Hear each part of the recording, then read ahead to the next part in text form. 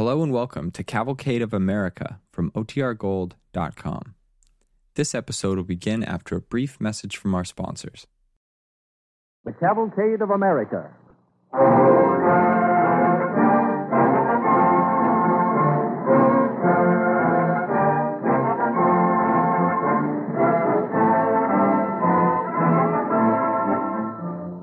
At the start of this evening's episodes in the DuPont presentation of the Cavalcade of America, may I quote from the latest issue of the official publication of the Women's National Radio Committee.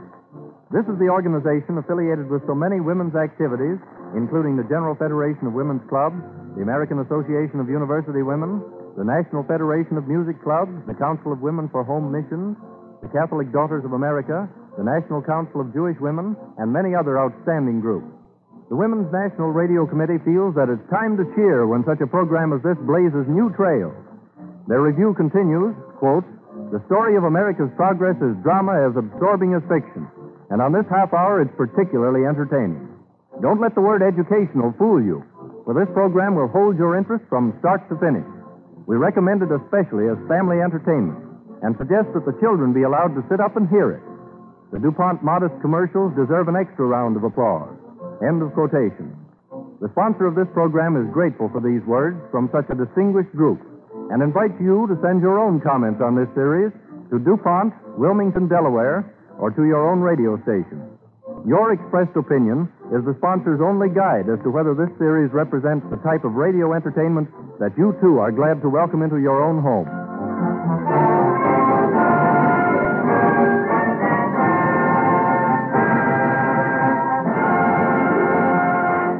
Our Cavalcade Orchestra raises the curtain this evening with the Triumphal March of Greece.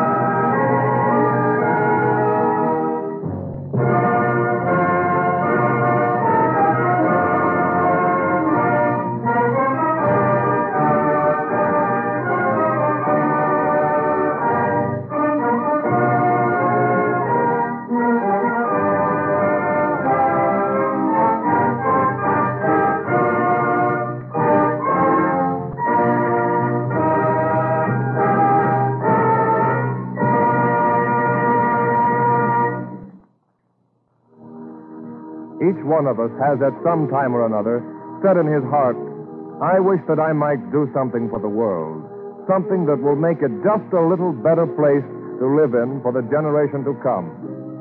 But tonight, we are going to show you how the loving ambition and the abiding courage in the life of a poor woman changed an evil situation into a highway of opportunity for millions who came after her. All this happened almost 300 years ago, in 1670 to be exact, when poor families bound out their children to wealthy masters for a term of years. This widow of very humble circumstances, Faith Hollister, lived in the Plymouth colony in what is now Massachusetts. She has walked with her 11-year-old son from her little village up to the town of Plymouth. We find her standing outside the entrance of a handsome house. Mother. Hi, Jeremy. You're squeezing my hand awful tight. Oh, am I now? I guess she's thinking of leaving you here. Here? Is this where Mrs. Fuller lives? Aye. And when we go in, you must speak respectful to her. She's a great lady. Have I got to stay here, Mother? I just see what a great big fine house it is to live in, Jeremy. Yes, ma'am. And the fine curtains at the windows, Jeremy. And there'll be soft carpets. And Mother, Aye? how long will I be bound out? Mrs. Fuller told Pastor Williams she'd be pleased to have you for 7 years, if you're satisfied. 7 years is a long time. But, Jeremy, don't you forget that you are going to school. I'll not have you an ignorant, stupid lout, I'll not. And that's what you'd be if you stayed home with me. Now, Perka, here, let me smooth your hair down before I knock on the door. Hold still, Jeremy. There. You look splendid, you do. Now I'll knock. Do you suppose there'll be some other boys my age at school? Of course there will. Oh, you'll have a fine time, son. Somebody's coming. Well? Your pardon, sir. But would you be telling Mrs. Fuller that Jeremy Hollister and his mother are waiting at the door? This is the boy Mrs. Fuller is expecting? Aye. I'll show you to her at once. She left orders. Follow me. Come along, Jeremy. But Here's the boy and his mother, mistress. Oh, indeed. Well, show them in. And that'll be all, Edward. Aye. You may go right in. Thank you, sir. I presume this is Goody Hollister and the boy. Aye, Mrs. Fuller. Mr. Fuller, Jeremy. I see the boy hasn't yet learned his manners. Oh, yes, he has, Mrs. Fuller, but he's that frightened that Oh, it's no matter. We'll soon see that he learns them here. Now, the letter from your pastor told me you were quite willing to bind the boy over for 8 years.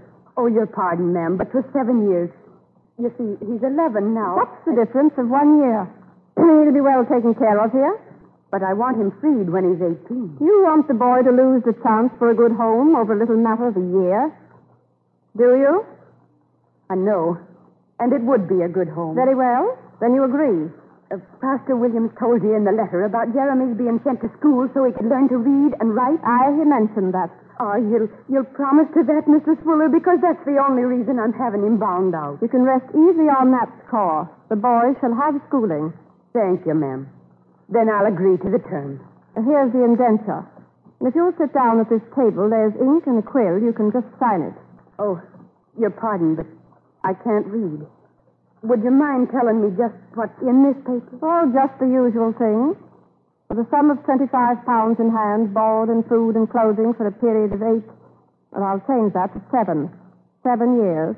You agree to let me have the boy for such services as I may require from him. Just the usual thing. But the schooling? Is that in the paper? Surely you can take my word for that, can't you? Aye, ma'am, I think so. But it means so much to me. I'd rather I knew for... there. That's my mark. Very well. You may say goodbye, and then that will be all. Yes, Mrs. Fuller. Good day to you, ma'am. Good day. And now, goodbye to your son. I'll be a good boy, Jeremy. Oh, Mother, don't leave me. Please take me home with you. Jeremy, don't, son. It's hard enough the leaving of you. I do want to stay here. But you belong here now, Jeremy. I don't think of now, son. Think of the days ahead. Of the time when you're a man grown that's read books and are doing fine in the world. I'll be so proud then, Jeremy. And so will you. No, I don't want to stay. I don't want to Boy, stay. stop that noise. He's taken his leave of me that's upset him, Mrs. Fuller. Please go quickly. Aye, Mrs. Fuller. I'll be going. Boy, silence. Let go of me, Jeremy. Goodbye. Mother, take me away. Don't leave me. Edward. Aye, mistress. Take that boy to the servants' quarters and see that he has nothing but bread and water for 3 days as a punishment for this unseemly conduct.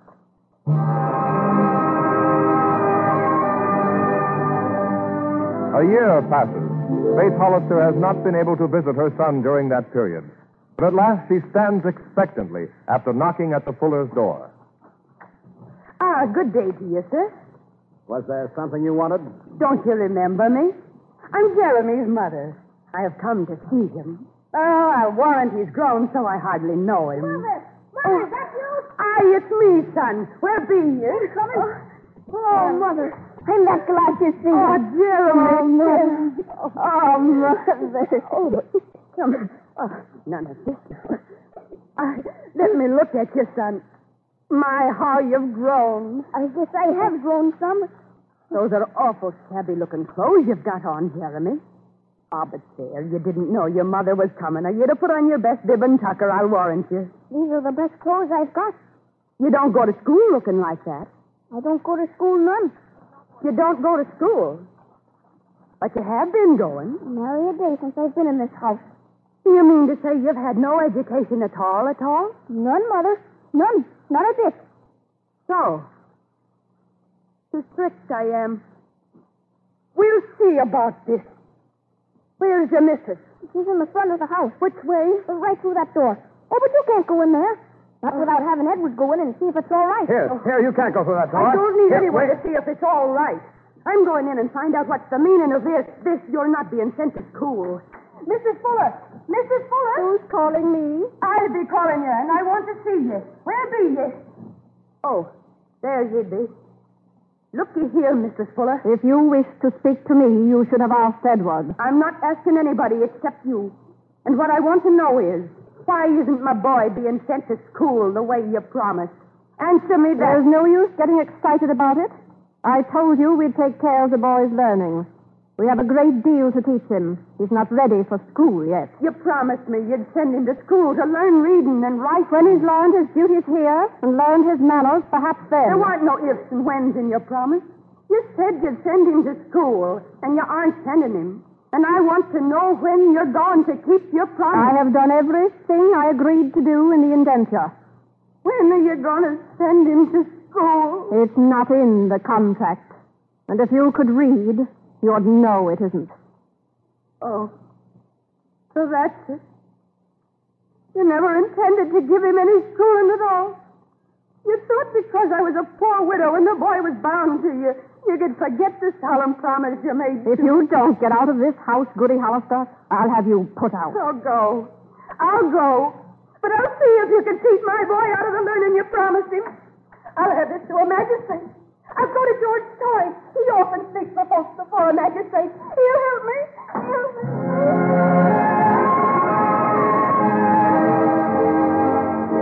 Before the magistrate's court, Faith Hollister lost her case. But George Story appealed to the general court, which in those days was not only the legislative body, but also the highest court of appeal in the colony. Presiding over the court was Governor Thomas Prince, a man whom Story knew was deeply interested in public education. As our scene opens, the trial has nearly run its course. George Story is just rising to present his last rebuttal.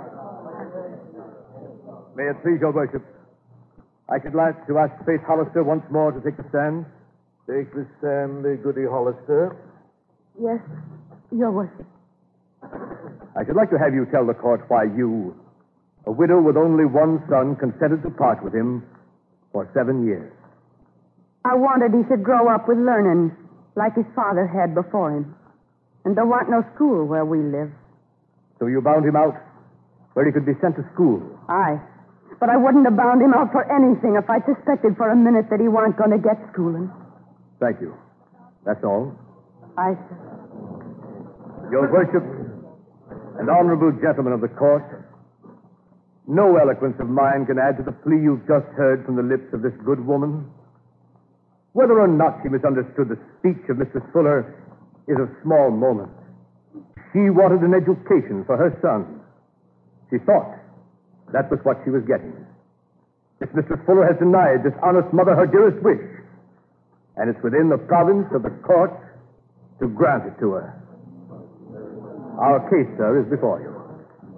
This court stands adjourned until high noon tomorrow. What do you think they'll do, Mr. Story? It's out of our hands now. We'll know tomorrow.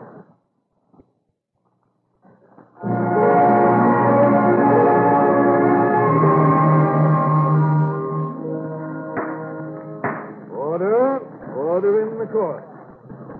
The decision of the General Court in the case of Hollister versus Fuller. The finding is for Mistress Fuller. We've lost. Oh. Too bad. But in view of the peculiar circumstances of the case, the court declares that the indenture shall be null and void, and a new indenture drawn up. What does all that mean? Just a minute, we'll hear. Such new indenture to provide for not less than 2 years of schooling for the bound servant. Furthermore, as the governor of this colony, I declare that hereafter all parents and masters shall be made culpable under the law, unless their children and servants be trained in reading and the fundamental laws. It is so ordered. Court is dismissed. Oh, Mr. Story, all I wanted was for my boy to have some schooling. What does it all mean? It means just that.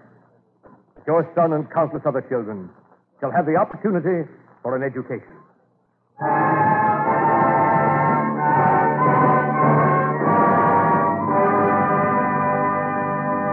And thus was education for the poor secured in New England.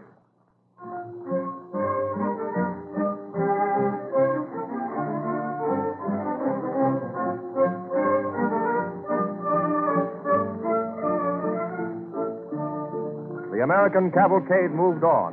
The fight for education went on. Although schools were started in all parts of the country, they fell into a truly dreadful condition in the quarter century following the American Revolution. Many of the teachers were illiterate and cowardly, the punishments inhuman and cruel, and the lessons repetitious drudgery. In one of these schools, in the town of Franklin, Massachusetts, in the early 1800s, a boy of 14 named Horace Mann is sitting at his desk during recess on the second day of the fall term. His schoolmate, Jasper Goodman, comes bursting into the schoolhouse. Hi, Horace. Hello, Jasper. Well, come on out and play ball. There ain't enough without you. Just a minute, Jasper. Just as soon as I finish my lesson. Oh, come on. Old Nosey don't care whether you read it or not. He'll lick you anyhow. Maybe, but... Oh, what do you want to read for anyway? Well, I just kind of like to know things. Don't you like to know things, Jasper? What good does it do you? Oh, I don't know. It might be handy when you grow up. That ain't what my pa says. He never went to school but 6 weeks in his whole life. He figures this here schooling is all foolishness. And Pa's the richest man in town. He pays the most taxes. Say, we're going to have some fun this afternoon. Tom Carson's coming to school. Why, Tom's too old to come to school. He must be 20. Well, he's coming just the same. And maybe he won't have fun with old Nosey. Oh, old Nosey isn't so bad. He's better than that one we had last year. No, he ain't. He can't hit near as hard as that one could. Guess recess is over. Here he comes. Horace? Jasper? What mischief are you two up to? We ain't doing nothing. I was just reading. Don't you talk back to me. You're up to some mischief. After this, stay outdoors till recess is over. Yes, sir. Recess is over. Come on in here. Hurry. Quiet now. Quiet. Not a word after you come into the classroom, or I'll put you in the dark closet. Take your seats quietly. Class and spelling, come to the front. That's us, Jasper. Horace, will you stop that whispering? Jasper, move over. Let Ephraim stand there. All right, now we're ready to begin. Hello there, schoolmaster. Why, good day, sir. Are you a member of the school committee? Oh, that's a good one. Me, a member of the school committee. Quiet, children. I'm Tom Carson. Well, what is it you want? Can't you see I'm in the middle of a class? Well, I come here to get a mite of learning, too. What? Ain't this a free school? Well, no doubt. All right, then. Learn me something. Silence! I'll thrash the hide off on the next pupil that laughs. That's right, teacher. You keep 'em quiet, Dick, and start learning me things. Well, come on. Spelling class dismissed. I'm afraid, Mr. Carson, that I'll have to ask you to stop smoking that pipe in here. Oh, you don't like my pipe, huh? Well, I'll just empty it over here, then. Oh, no, stop. That's my hat. Hey, you've ruined it. It's a fire. It's burning. The pump water. Oh, that's good, Tom. Oh, I ain't started yet, Jasper. Wait till I get going. Here, Horace, let me have your slate. I got some arithmetic on it. All right, I'll write on the other side. What you doing, Tom? There. Read it. Nosy is a big coward. Now, I'll just put that in the old boy's desk. Oh, don't do that, Tom. He'll think I wrote it. You better go get it, Horace, before Nosy gets back. Yes. I'll get it right now. Hey, don't touch that slate, Horace. Oh, but, Tom, I got to... Horace, what are you doing at my desk? Why, What do you got in your hand? my slate. Give it here. I said give it here. Oh. No, so that's it. I'm a coward, am I? Wait till I get my strap. I'll show you who's a coward. Hold on, Nosy. Leave that young'un alone. Huh? What? Horace didn't write that. It's on his slate. I wrote it.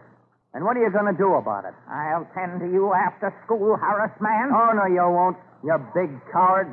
There ain't going to be no after school when I get through with you. Because there ain't going to be no schoolmaster left. Why, You hear me? You can either pick up what's left of that hat of yourn and get out of town as fast as them legs can carry you, or I'll wipe up the floor with you. I'll go, Mr. Carson. Then skedaddle. Yes, I'm going. And don't you come back. Good work, Tom. Without a schoolmaster, there won't be any school, and my father won't have any school taxes to pay. I guess I fixed him, mate. Jasper, you tell your old man I'll be around for that $5 he promised me for closing up the school. I'll tell him. You mean, Tom, that Squire Goodman is going to pay you for what you did? You bet he is, Horace. And he's getting off cheap, too. Oh. That doesn't seem right somehow. It seems to me that folks who want to go to school ought to have the chance.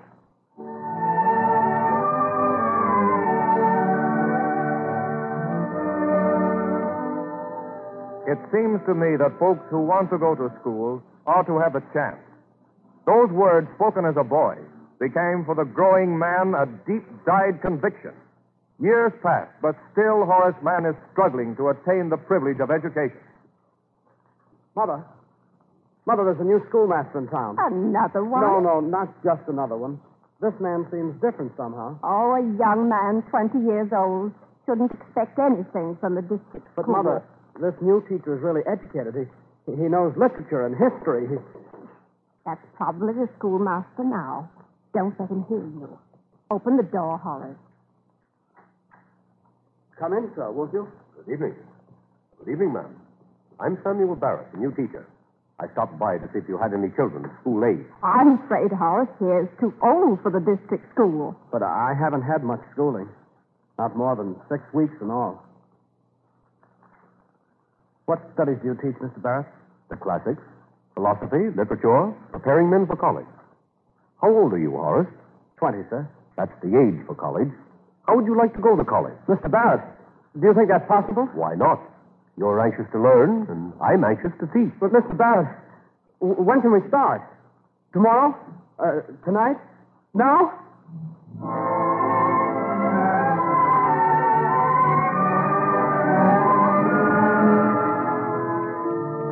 In 6 months, young Horace Mann entered Brown University.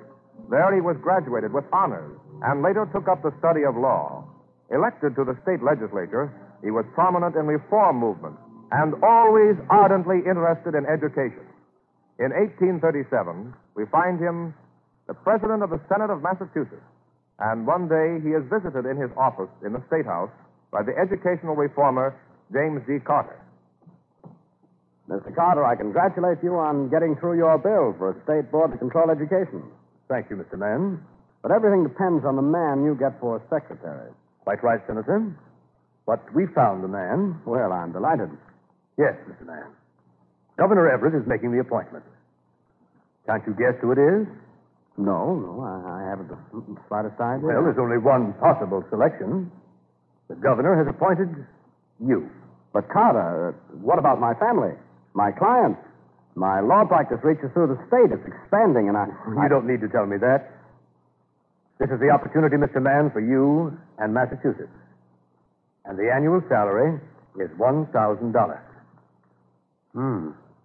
Not a very glowing prospect. And yet, what it would mean to the people of this state. Let me consider.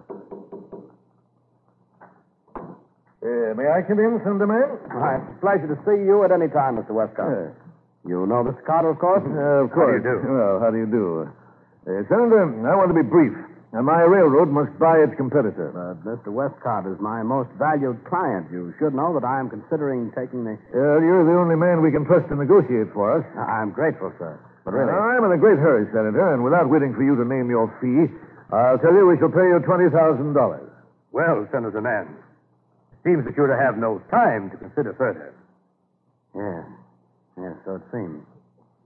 I must make my choice. Another client, perhaps? No, not one other client, Mr. Westcott, but thousands. Yes, millions. The boys and girls of the future. I think I know what you'll decide. Yes, I think you do. I'm sorry, very sorry, Mr. Westcott, but I'm no longer in the practice of law. My books are for sale. My office is for rent. From this moment on, I am devoting my life to the education of young Americans.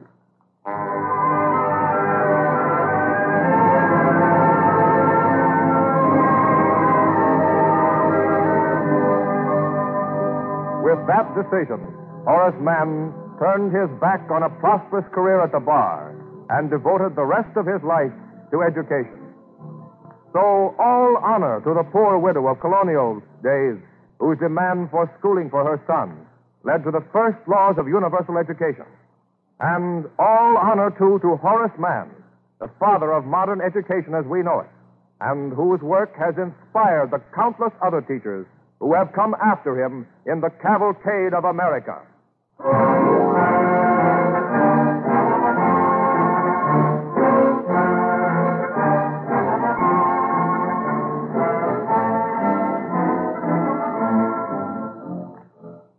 When we think of education, we think of all the arts and sciences that make up human knowledge.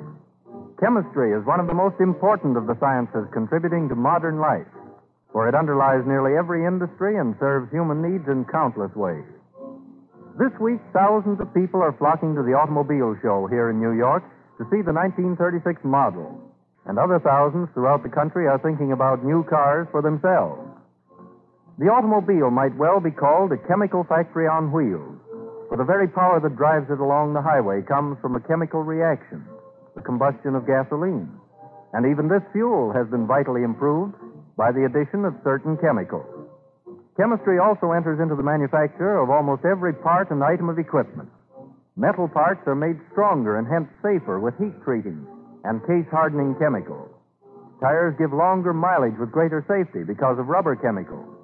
Windows and windshields are made shatterproof by sandwiching sheets of transparent plastic between sections of ordinary glass. For many years, up to 1921, in fact, cars were finished with slow-drying paints and varnishes just like the old-fashioned buggy. DuPont research chemists set out to find a finish that would cut the drying time down from days to hours. The result is now well known. Duco helped usher in the era of faster production, which makes it possible for you to buy better cars at far less money than before. DuPont chemists are still working to cut time and save costs in the automotive field. One of the newest finishes they have developed is Dulux, a worthy companion to Duco. And in whatever field they're working, DuPont chemists are striving towards the goal of better things for better living through chemistry. Again, may we suggest that you who have been listening tonight send your comments in a letter or postcard to DuPont, Wilmington, Delaware, or to your radio station. Next Wednesday evening at this same time, the leading part will be played by that distinguished star of the theater, Fay Bainter, when DuPont again presents The Cavalcade of America.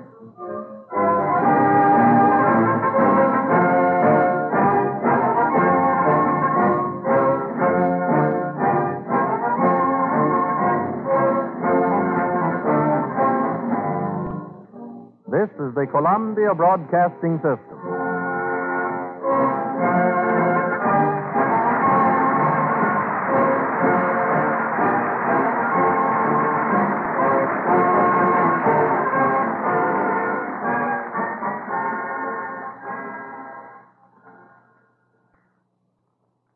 WABC, New York.